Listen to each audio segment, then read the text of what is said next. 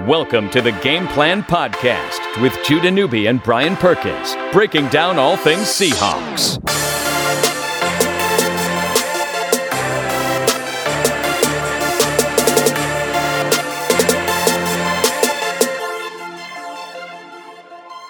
Well, the Seahawks get their first win of the season, 24-13 over the Dallas Cowboys. Never a doubt about this one. Seahawks a better team from start to finish. Optimism reigns supreme in the city of Seattle, the city of champions, as the Seahawks they improved to 1-2. Alongside Brian Perkins, I'm Judah Newby, and Perkins, this was a scoreless game after one quarter. The Seahawks put up 17 points in the second quarter, finishing very strong the last 5 minutes of the first half, and I think that's kind of where the game ended up being determined, is when Seattle was able to pull away there at the end of the first half. Yeah, no, for sure, and it was good to see them be aggressive there and use timeouts to get the ball back, right? Towards the end of the half, I was kind of worried that they might not do that and just kind of rest on their laurels a little bit because, Pete isn't necessarily the most aggressive coach when it comes to certain game situations, so it was kind of cool to see that. And, you're right. That final 5 minutes of the first half, how long has it been? It feels like an eternity. It probably hasn't been that long. Going into halftime feeling good about the Seahawks. Like, I always feel like it's third and fourth quarter. Going into halftime feeling, like, jubilated and excited is kind of a foreign feeling a little bit. It was cool. Yeah, it's a good point. Dallas got a field goal, and then Seattle responded with a 7-play, 75-yard drive. And, they took that timeout, I believe, before 3rd and 9 when they were at the 48-yard line, or that's when they actually got to the 2-minute warning. And so here they are facing a 3rd and 9. It's currently a 7-3 game. 3rd and 9, 2-minute warning, right out of the break. They dial up the perfect route, a simple route, but dialed it up against the perfect coverage.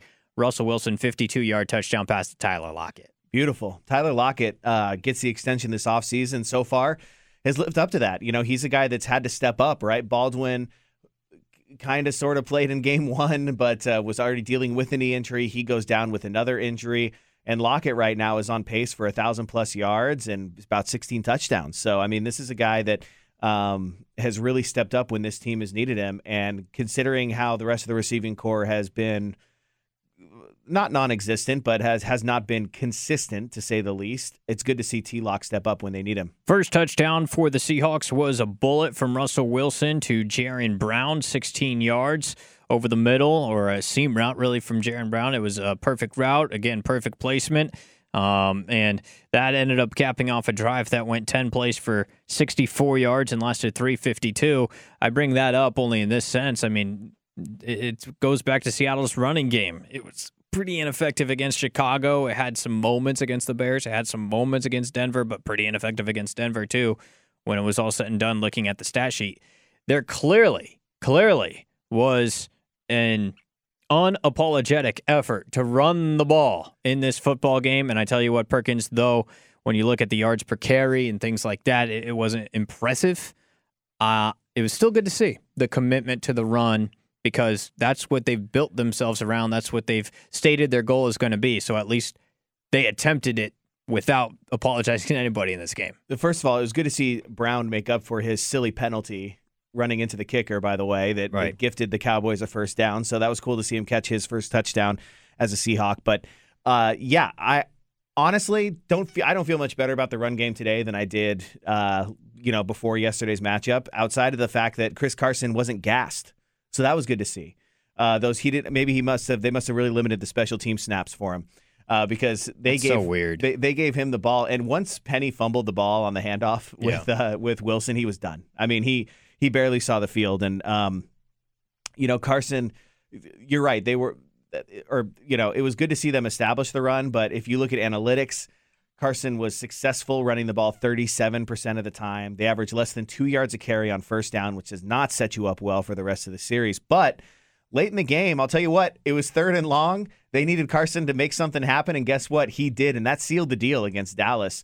Him running for that, what was it, a 10-yard or 11-yard scamper for first down? I think that run it may have been the play of the game for me from Chris Carson. An 18-yard or an 11-yard run 11. On 3rd and 11. Yeah. To be able to force Dallas to take their final timeout. Yeah, absolutely. That was huge. And here's my take. I am encouraged by this because I could care less about the production. It was the play calling.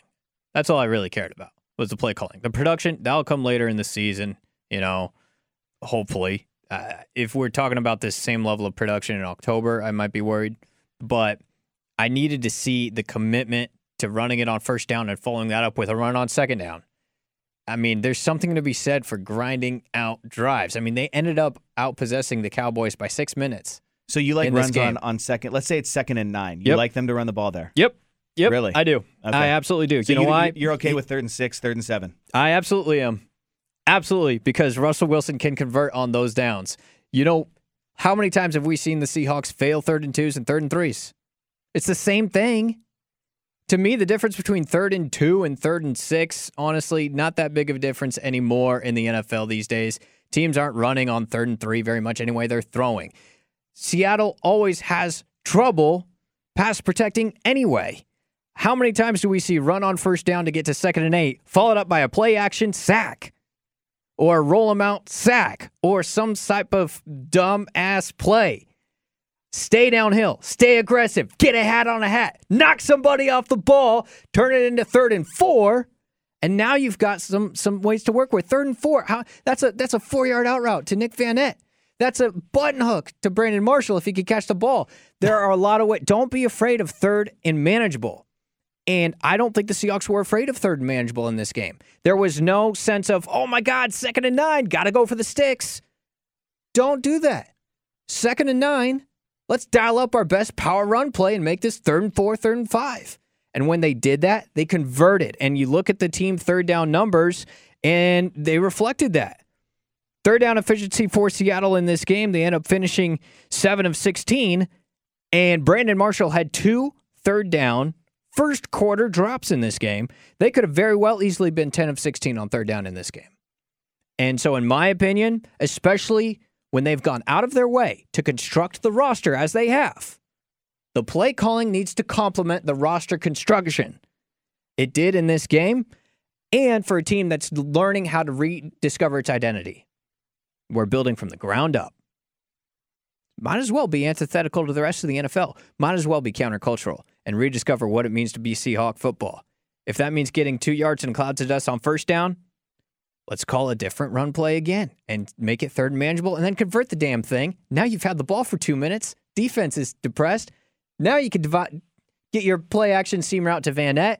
You've got something on offense rather than 2nd and 8 play action sack. Because, come on, you've got to agree with me there. We've seen that way too much. Well, I don't know necessarily about play action because Wilson statistically is extremely successful in play action, but I get where you're coming from. The pass pro was better in this game too. He's successful when he throws it. Yeah, fair enough. You don't see the stats when he doesn't throw it. Yeah, and you look at him on play action. I mean, we all know how good Russell Wilson is when he's able to have time on play action, right? Like, he's incredibly effective. And I get where you're coming from, and I do agree that if you're going to construct the roster in a way that is conducive to run the football, and then you run Chris Carson a total of, 13 times through 2 games? That's mind-boggling, right? Where I am still not feeling very encouraged is the fact that they were playing the Dallas Cowboys. They were playing a team that does not have a very good defense. They were able to take advantage of those long I still consider 3rd and 7 to be a long 3rd down situation. That's converting a 3rd and long. Yeah, 3rd and 7's long. I agree. And they were in that situation multiple times. Russ was dialed in. Pass protection was a lot better. Russ played well in spite of his receivers, Brandon Marshall, as you mentioned, not helping him out, especially in the first quarter. There's some really frustrating drops when they were moving and cooking on offense and looking good. I just don't see this being effective when you're not babying a lead late in the fourth quarter, when you have to come back, when you're going up against a team that can actually score the football like the Rams or a team with a good defensive front. Is this team going to be able to emulate that success against an actual quality opponent on the road? I'm not convinced of it. I don't think they were effective running the ball, and I don't think that long-term it's going to be successful if you run the ball 36 times a game. I just don't see it working for them. I think they were effective running the ball, but you have to look for the effectiveness outside of the stats. You have to look at the time of possession. You have to look at the average length of 3rd down, because those are direct results of being able to keep running the football. And the numbers were skewed a little bit, right? Because they did have the big lead in the fourth, and they needed to run the football in order to just, even if it's 3 and out and they end up punting, you're happy with that, right? Because you took a minute and 20, minute 30 off the clock. The converse to that is something that we need to bring up more often, and it's about staying aggressive offensively. Now, I had this conversation with my friend the other day.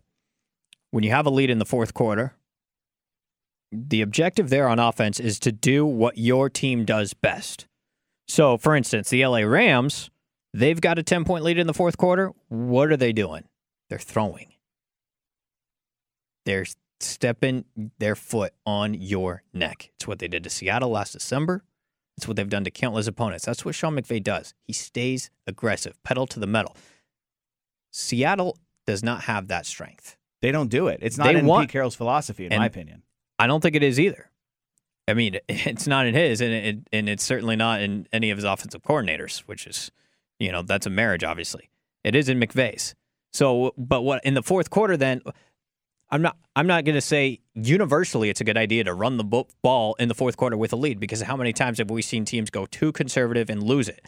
To me, you play to your team's strengths, and you trust to execute your team's strengths when you have a lead in the fourth quarter. And whether or not running the football is a strength of this team, it's certainly probably, it's not anything special in the NFL, but it might be a strength of this team. We'll see. I know Pete Carroll wants it to be a strength of this team. So week 3, your home game against a defense that you can run the ball against, or at least attempt to. To me, that was the right philosophy as well. Fourth quarter, grind it out, run the football. The only play that had me scratching my head in those final drives, because I get it. I get why you want to move clock, and you're up 2 scores at that point. And so if you're up 1 score, I would disagree with the idea of being okay with punting on third down in that scenario, because you are giving them an opportunity. But when there's 2 minutes and 1 second on the clock, and you're going to the 2-minute warning regardless, throw the football. It was like they took a delay of game. It was like 2nd and 14, and I was like, gosh, dang it. That was a chance right there for maybe a play action, because they were clearly still keyed in on the run on that play. If you look at the way Dallas approached that, I was like, Pete, what are you doing? Or a screen. Yeah, something. Just something to just to kind of get away from that aggression. But that's a good point. Overall, it's their first 100-yard rusher in 2 seasons. It's their first running back with 30 or more attempts since 2015. I mean, they really did get back to old school Pete Carroll football. And when you look at Russell Wilson's attempt total, it was more rookie season Russell Wilson than it is 7th-year Russell Wilson. 16 of 26 for 192 yards, but the 2 touchdowns. Yeah, that's a carbon copy of some of his rookie year games. Yeah, he looked confident, though, didn't he? I mean, he really struggled last week, and he looked good. And what I'll come back to is something we cannot forget, even though Russell is a veteran. This current Seahawk 2018 team, it's much different from 2017, much different from 2016, and I don't have to bring up seasons past. This team in particular has to rediscover its identity. It needs to rediscover how to win games. It needs to rediscover how to finish games. It needs to rediscover their formula for success. They don't have it yet. So to assume that, there's just one way to win a game and they've just got to find it, I feel better about the way that they won this game than if they would have won like a 34-31 shootout. Because they seemed to execute the formula they desire. And at least they did that and won the football game. And that's all I care about, because now you can build off that. It's only September. It is. It's only week 3. If now that that's been affirmed and you can go, here's the exhibit of what it looked like for us to win a game the way we want to win a game. Now let's take that forward with us into week 4 against Arizona, a gettable team. Week 5 against LA. You're not going to beat LA throwing the ball 40 times. Hate to break it to you. If you're going to beat LA, it's by being somehow able to run the ball. A miracle. Yeah, absolutely. But you should be going into that game. I know we'll talk about it later in the week, but you should be going into that game hopefully at 500. The concern, Judah, that I have, and you're right, you can build off this, and you need to still be more efficient and effective as an offense, because that point total, 24, ain't going to be enough most of this season. You're not winning a lot of football games scoring 24 points. Seattle's defense. Exhibit A, Denver. Yeah, I mean, Seattle's defense against Denver was hit or miss, but they forced a lot of turnovers. We saw it again in this game, 3 turnovers. I mean, that's 8 turnovers the Seahawks have forced through 3 games. But offensively, I look at it and I go, okay, you did what you needed to do in this game, and each game is situational and different, obviously, depending on how the script of the game goes. But you are going to have to be more efficient against better teams. The Cowboys are not a good football team. I mean, they're not. They're, 6 wins this year? I mean, the way we've seen them play, they're not very good. But it was good to see Seattle at home beat a team that clearly they should have. They were the better team. Well, now they got to go on the road and beat a team that they should beat. Yeah. And it looks like Josh Rosen might be playing. He got some action Sunday in the loss to the Chicago Bears. But, it's going to be a good test. Going on the road is always a good test. Ironically, they just played the Bears in week 2, and the Cardinals just played the Bears, so there will be plenty of interesting tape from that standpoint on the Cardinal offense based on the Seahawks already facing the Bear defense as well. So, it'll be interesting to find out what this team is made of, but if they can get a road win and get up to 500, it's still a bit of a disappointing start. You'd think you could take one of the close games in Chicago or Denver. It'd be nice Denver, to be 3-1, but yeah. Given the schedule, but yeah. You know what? It really... if you can win this game and get to 2-2 before the Rams, it's a decent place to be. With the Garoppolo injury, all of a sudden you're looking and you're going, wow, okay, maybe that's 2 wins against the Niners. That really changes the division dynamic, does it not? It really does. And I mean, the Rams, at this point, there's a lot of football left and a lot of potential injuries out there for every team, but the Rams look like the best team in football, arguably. Oh, yeah. And their point differential says that, by the way, through 3 weeks. Incredible. So I don't know if you're really... obviously, you don't want to give up on the division, but you're probably, if you're looking towards the playoffs, you're looking towards a wild card. But how bad the Cardinals have looked, the Garoppolo injury has certainly changed the dynamic of the conference. And all of a sudden, you have a chance to sweep those 2 teams.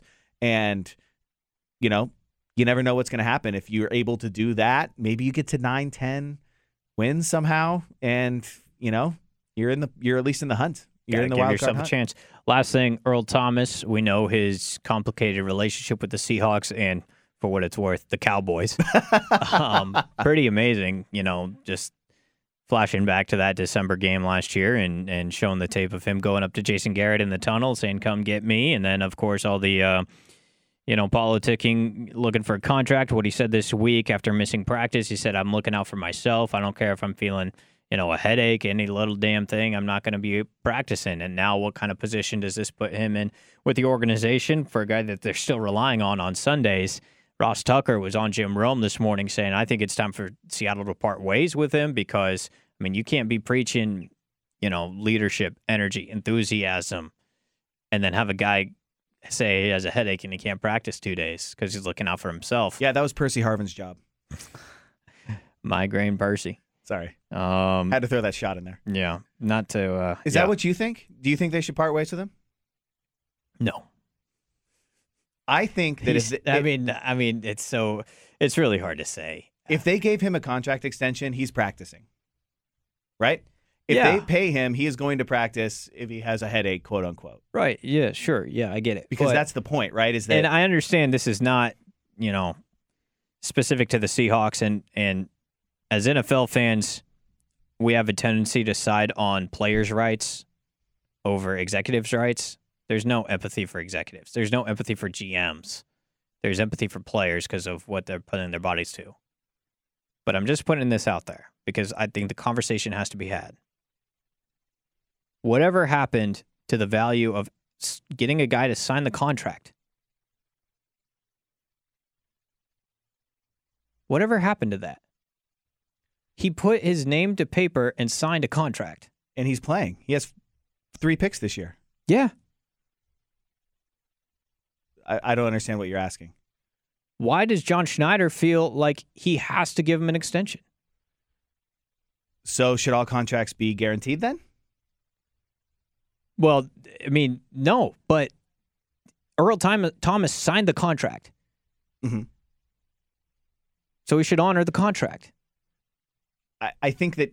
Why have we all of a sudden assumed that players not only deserve, but it's an outrage when they don't get a new deal? You put your name to paper. Your agent. My point is, if you're in John Schneider's shoes, you worked your ass off to sign that deal 4 years ago. You shouldn't just sacrifice that win that you had. You did your job well. You shouldn't just, if you close a sale as a businessman, you should expect to reap the rewards of that sale for the duration of that deal. If the if the client comes back and says, we want to back out, of the last year unless you can give us a better deal, I would feel gypped. And if you still have the power as the executive to not let that happen, it's within your best interest not to let that happen. I think there's a big picture conversation that I feel is warranted. I know it's a case-by-case basis. Le'Veon's different, Antonio Brown's different, Earl Thomas certainly is different, and there's so much different little nuance to culture in there. But I'm fascinated by the way that we have just decided to give the players universally the right to get a new deal when they had already signed something. Couple things. First of all, you can't compare a business contract to an athlete's contract because their career can literally end like that, right?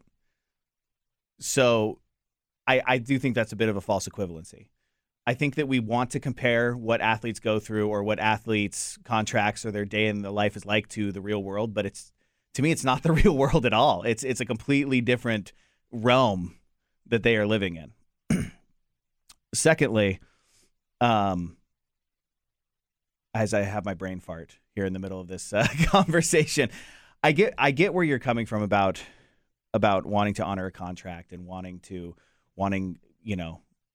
these guys to go out there and to play. But if you're Earl Thomas and you're 29 years old and you are still playing at a high level and you've seen your brothers around you end their careers because of stingers and because of was Cam's a stinger too? I can't even remember what his career-ending injury was.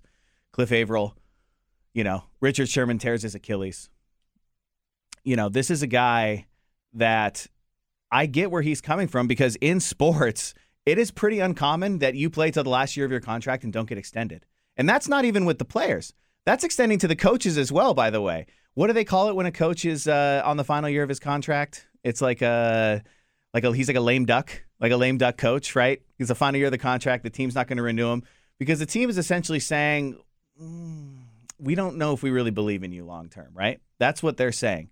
So if you're Earl Thomas and you're making now what is severely undervalued compared to a lot of players in his position, and he's clearly still the best player at his position or one of the three best players at his position in all of football, I get why he says, I'm going to look out for myself right now. I'm on the final year of this contract, and I play one of the most physical, brutal sports on the planet. And then lastly, why should players respect a contract if a team doesn't? Teams will cut you in a heartbeat if anything happens to you whatsoever. So why should players give a crap? Why are players the ones that are expected to honor a contract when the team doesn't? You want to fully guarantee contracts in the NFL? Sure, then you can expect players to do the same. But until that time, I'm sorry. It's hard to decide, especially in the NFL. Especially in the NFL. The most physical sport, mainstream sport we have in this country.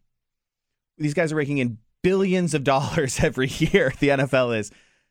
And they're not going to guarantee contracts. And they're going to cut you in an instant if you stub your big toe. I mean, the NFL is littered with guys that were going to make a roster, they were going to make a team, and, oh no, they break a finger, they're out. They're done. The team doesn't have time for them anymore.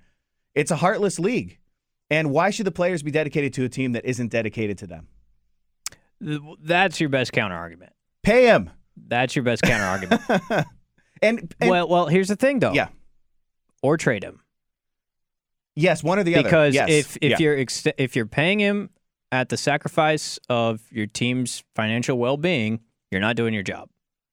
John Schneider's job is to keep his team in the best financial well-being with the best product possible. I'm not saying that eliminates an Earl Thomas extension. I'm saying, maybe you trade him. And to be honest, there's a chance he gets traded to the Cowboys this week now that they played the Cowboys. There is. I got to say, though, yeah.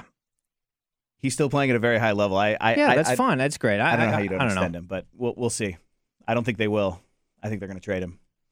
If I was a betting man, I would probably say they're going to trade him as well. It was great to see, though, on his interception. I think it was the second one.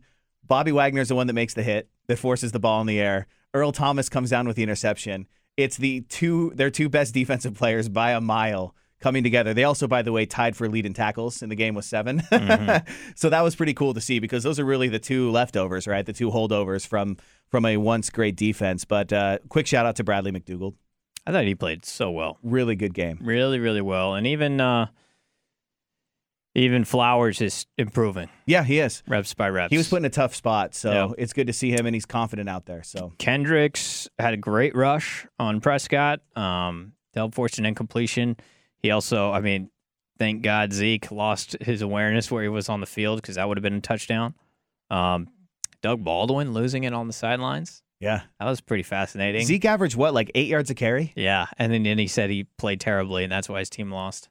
That fumble completely turned that game around. So yeah. I get why he would be pissed at himself. But he had a great statistical game outside of that. But what a bizarre game. But yeah. It's pretty cool to see. A lot of people are saying Earl Thomas's heart might not be in it, this or that. That guy is freaking balling, man. He's balling. He's balling out of his mind. I guess you don't need practice. Allen Iverson is just salivating right now. He's like, I told you. I told you. Whose house? Told you guys. All right. He's Brian Perkins. I'm Judah Newby. Later in the week, we'll preview Seahawks and Cardinals, Week 4.